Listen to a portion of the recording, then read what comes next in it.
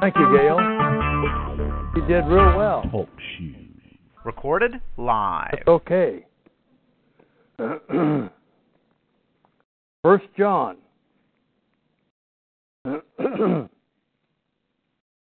We're talking about life.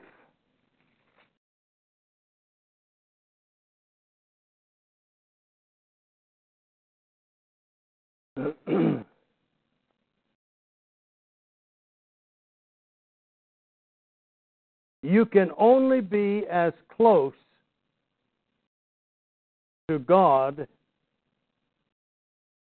as you are to the written word of the apostles.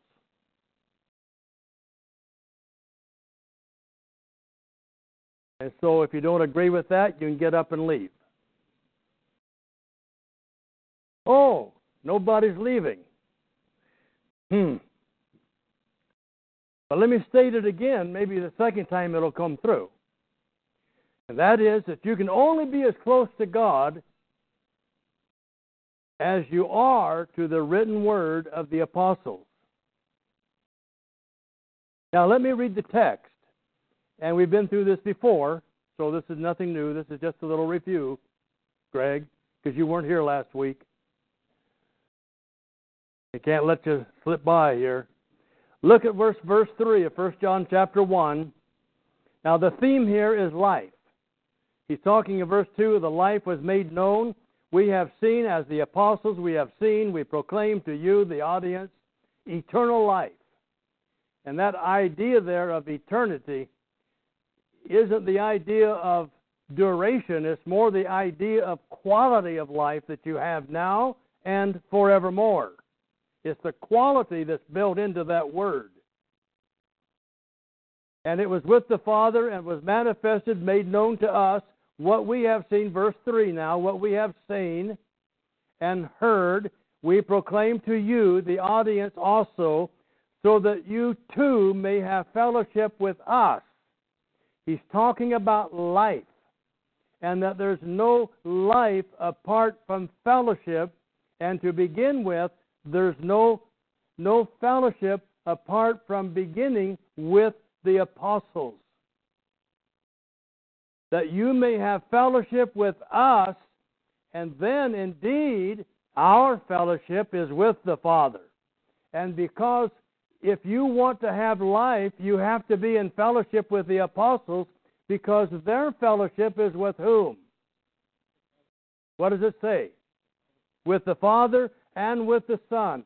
So the way in which you have fellowship with the Father and the Son, to be in fellowship with the apostles. Now there's no magic. It isn't something you go down or outside and you climb a hill until you get some kind of an ecstatic response. It's not that kind of a thing at all. You have to be associated with the Word, with what they have written. These things we write in verse 4. These things we write.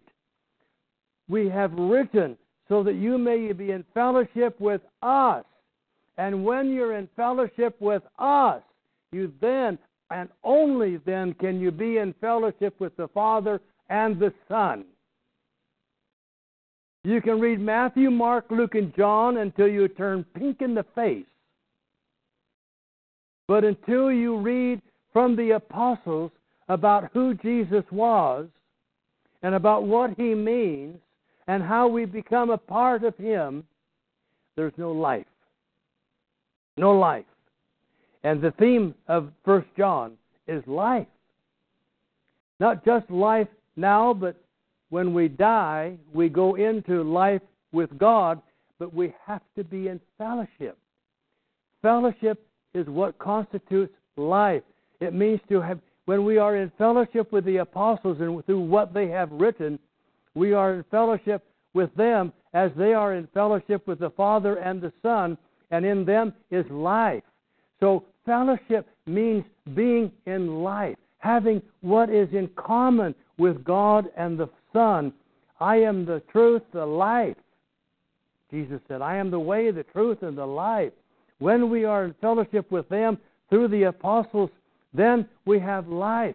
Fellowship is life. Fellowship with God means life.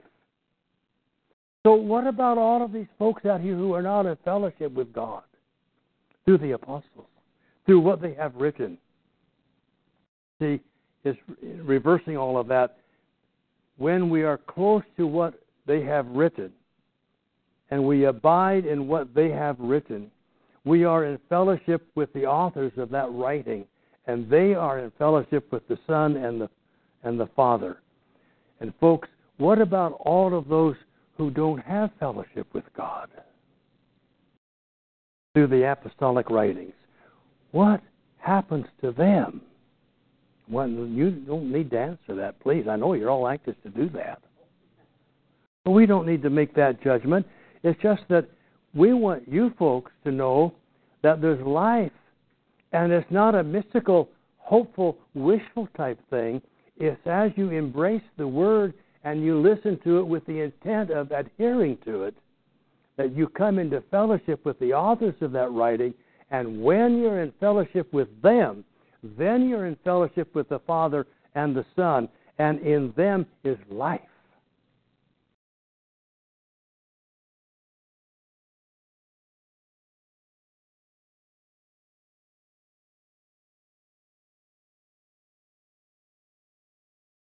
Now let's go to John chapter 17.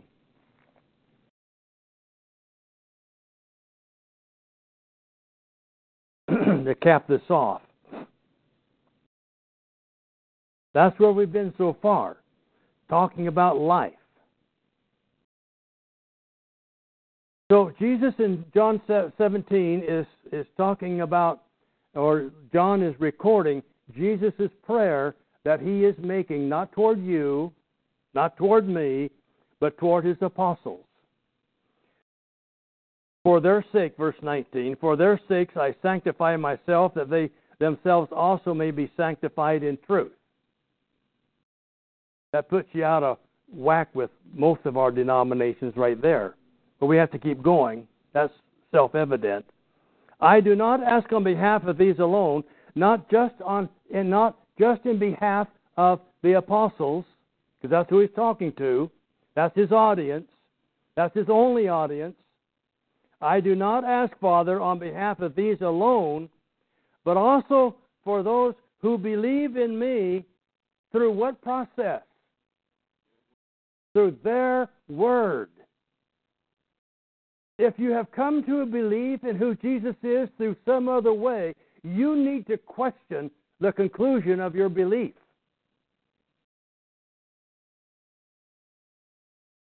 It's not real. It could be, but you have no confirmation of it. It's when through their writings, these things I have written, John says in chapter 20, verse 31, these things I have written so that you may believe. As an apostle, he is writing the things to give you a basis for believing in who Jesus is. And that he here in this context, in John chapter 17, verse 20, for those who believe in me through their word.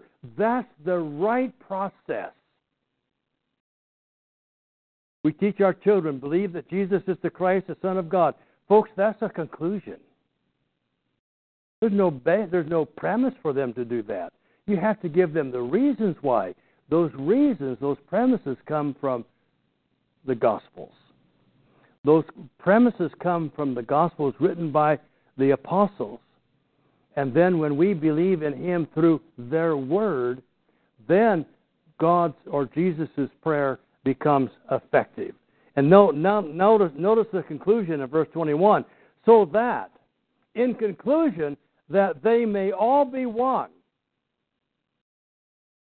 You see, the reason I'm spending so much time in 1 John is because the reason that Christendom is divided is because it doesn't pay attention to 1 John chapter 1. That's why we have this church and that church and some other churches, is because they're all in violation of what 1 John chapter 1 says. That they may all be one. They come to Jesus the right way, through the apostolic teaching. They are adhering to apostolic teaching once they are in Christ. They come to Him and into Him the right way, that they may all be one. That's God's ideal. God wants no division. Even as you, in the same way as you, Father, are in me and I in you. We are to be the same as the Father and the Son are the same. That's perfect. That's perfect oneness. So that they also may be in us, so that the world may believe that you sent me. So the Hindus and the Buddhists and the Muslim can all believe that Jesus has come from God, is when they see a united Christendom. And as long as we are a divided people, we are the reason why the world has not come to accept Jesus as the Messiah. They will never come to Him as the chosen one of God until the church gets its act together. Anybody want to argue that?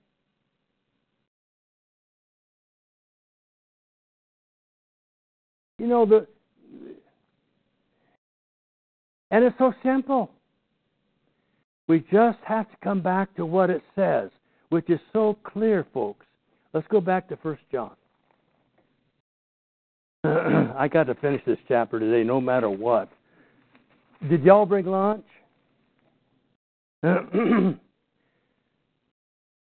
So, in verse 3, we have the foundation for what's going on, that he's talking about life in verses 1 and 2. Verse 3 of 1 John chapter 1, that what we have seen, that is, they were eyewitnesses and heard. They heard directly, all the way from the baptism of John all the way to the ascension. They were there. We proclaim to you that which we have seen and heard, so that you may have fellowship with us. You won't hear people who understand that verse ever say, well, all we need is Jesus. You'll never hear folks like that. Never hear statements like that coming out of folks who have read this verse and believe it. There is no way to Him apart from the apostolic message. So that you may have fellowship with us. Indeed, our fellowship is with the Father and with His Son, Jesus Christ. These things we write. We have written, we have given you the evidence that you can come and become believers and become obedient to God's message because of what we have written. And in doing so, you are in fellowship with us. And being in fellowship with us, you are in fellowship with the Father and the Son. And being in fellowship with them means that you have that one thing in common, and that's life. No life apart from fellowship. Fellowship is not having a potluck dinner together. Now, I'm not saying that's wrong. Did I say that? Did I say they were wrong? Oh, no. I'm looking forward to November. It'll be my last one. Maybe. Theoretically. No, we like that kind of... But you see, that is not what constitutes fellowship. Fellowship for Christians is the fellowship with life. And if you're not in fellowship with life, you have no life. And you would think that people would want life. Not just now, but how many of you all are going to die? Yeah? You all got your hands going up. You're all going to die. I'm going to die. Dave's going to die. He's been close before, but he's going to die. For real, one of these days. And if you see me after I'm dead, you've got a problem. But we want life, because life has value. Life has meaning. That's why we're here, is because of life. Our message is not negative. It is positive. It's dynamic. It is a message of life. If there were no hell, We would want life. Maybe you wouldn't. And I can't help you if that's the case. But most people eat breakfast, lunch, and dinner. Why? Because they want life. They want to preserve life.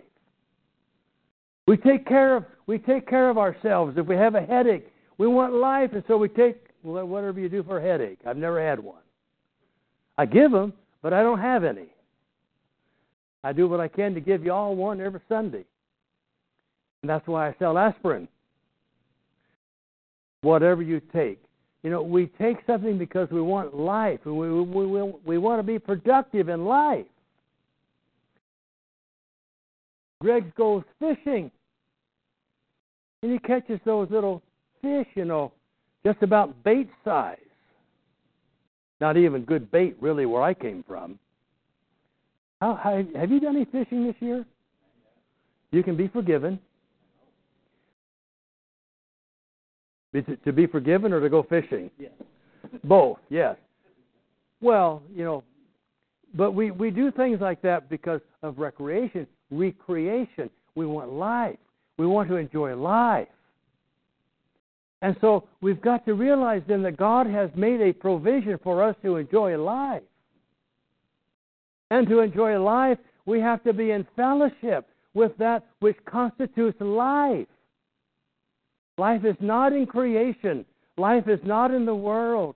Life is not sitting on a pew. Life is so being adhering to the Word that we are in fellowship with it, and with it, through it, God and the Father and the Son. Well, that's what he says. What we have seen and heard we proclaim to you, that you may have fellowship with us, and indeed our fellowship is with the Father and with His Son, Jesus Christ. Folks, if you remember that, I'm happy. And that they're talking about that this life in verses 2, he's talking about life, life, life, and how we have life and the assurance of life. We don't have to fear death because we have the assurance of life. We have the assurance of life because we are in fellowship with the source of life. And that's the writings of the apostles, first of all, and through them, the Father and the Son. Now, going on in this book,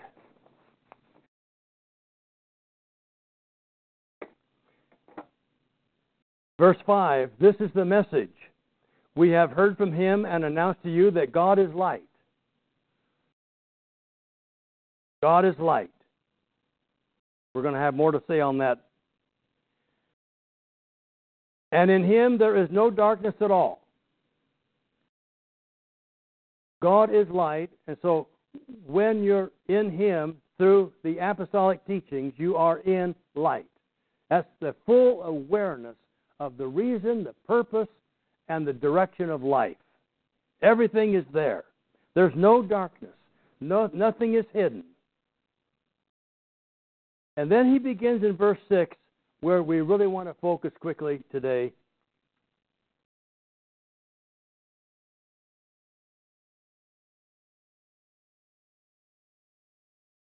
Where he gives to us a series of ifs, the big ifs. And what he's doing here, now the we and the yous are made conditional.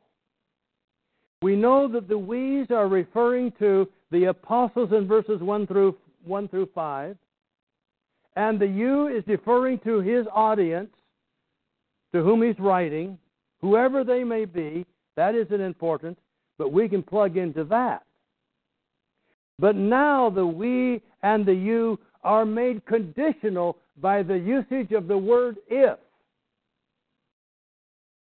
And now the we includes all who fit the condition under the if. You see, that's the change of the usage of the personal pronouns. Look at verse 6 now. If we say, So anyone who says what he's going to say is a part of that we.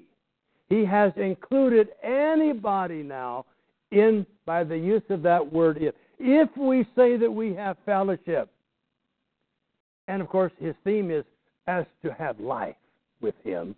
If we say that we have fellowship so as to have life, that's what he's talking about, with him. He's the only source of life. And then, on the other hand, you walk in darkness. You live your life as if you already know it all, or as you don't need to know anything else. You already have what you need to know. Don't need to learn anything new in life. That's walking in darkness. Notice what he says, the negative side. If we say that we have fellowship with him, we lie. And our words do not match our actions. Folks, that's the classic way of becoming a liar. That is how to be a true-blooded liar.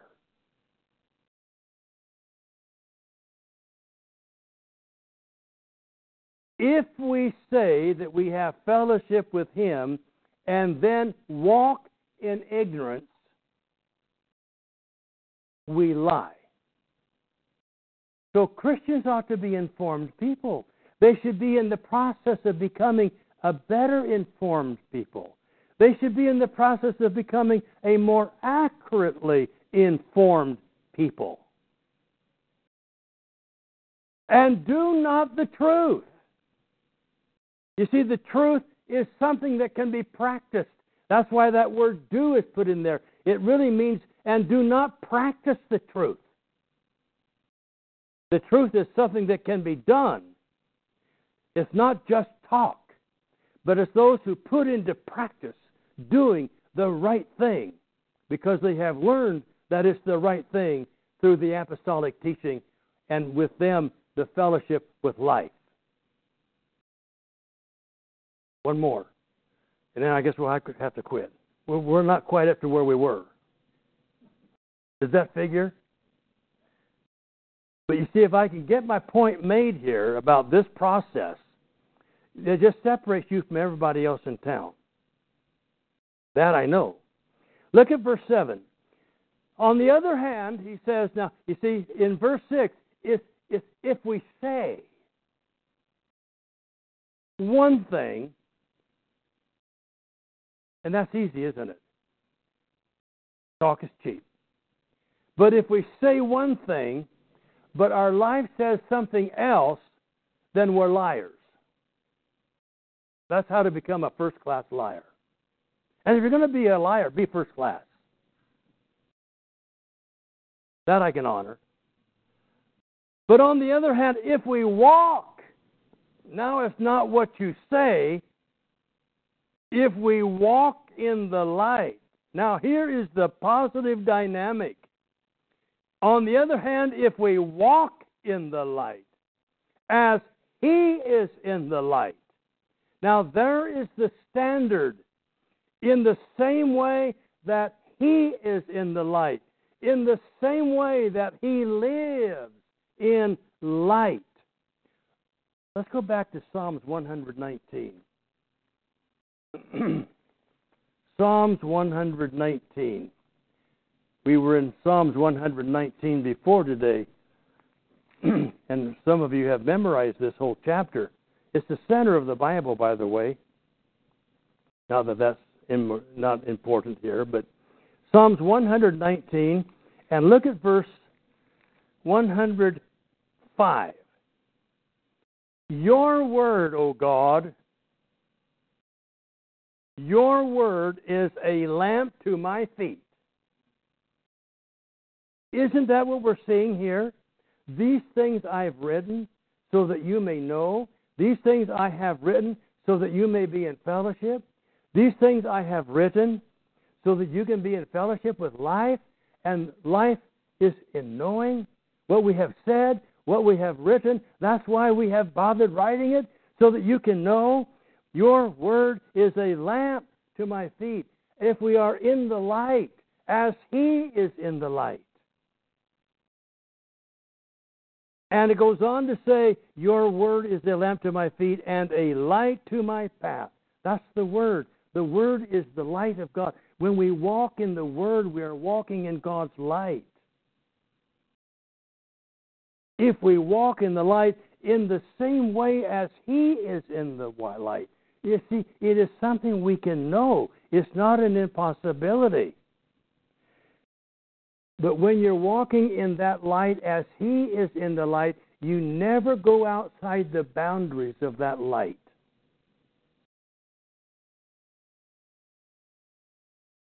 Now, the positive side in conclusion of that verse 7. If we walk in the light as He is in the light, now we have fellowship. Now He has moved the fellowship of you and I being in fellowship with the apostles and through their writing with the Father and the Son. But now we're talking about how we have fellowship with one another. He says, you have fellowship with one another. Not unity, but fellowship. You have the same source of life. You're together in the Word. Together in the Word. When you are walking in the light as He is in the light, then you have fellowship with one another. Why? Because you're together in the Word.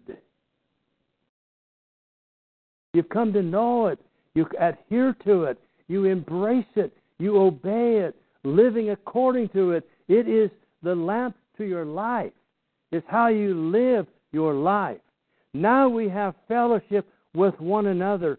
And notice then the second thing that he says, not only do you have fellowship with one another, but then the blood of Christ cleanseth us from all sin. See, the cleansing from sin is reliant upon you walking in the light. That's key to the purpose of Christ. I'll read one verse and we'll close. Hebrews 9. I've got more to say on that.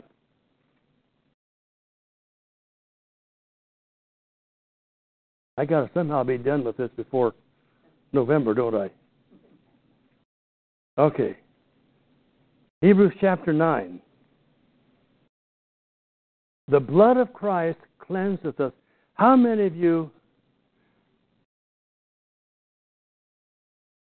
have ever heard Joel Osteen, who is a clever speaker? How many of you have ever heard him speak about how you come in contact with the blood of Christ? Why would he ever say anything? Because he doesn't believe it. Now, I like this. He's a great motivational speaker. But don't ever call him a gospel preacher. He hasn't got a clue. He has never told one person in his entire life what to do to be saved. Not one person. He doesn't believe in the blood atonement. So why would he ever speak about the blood atonement?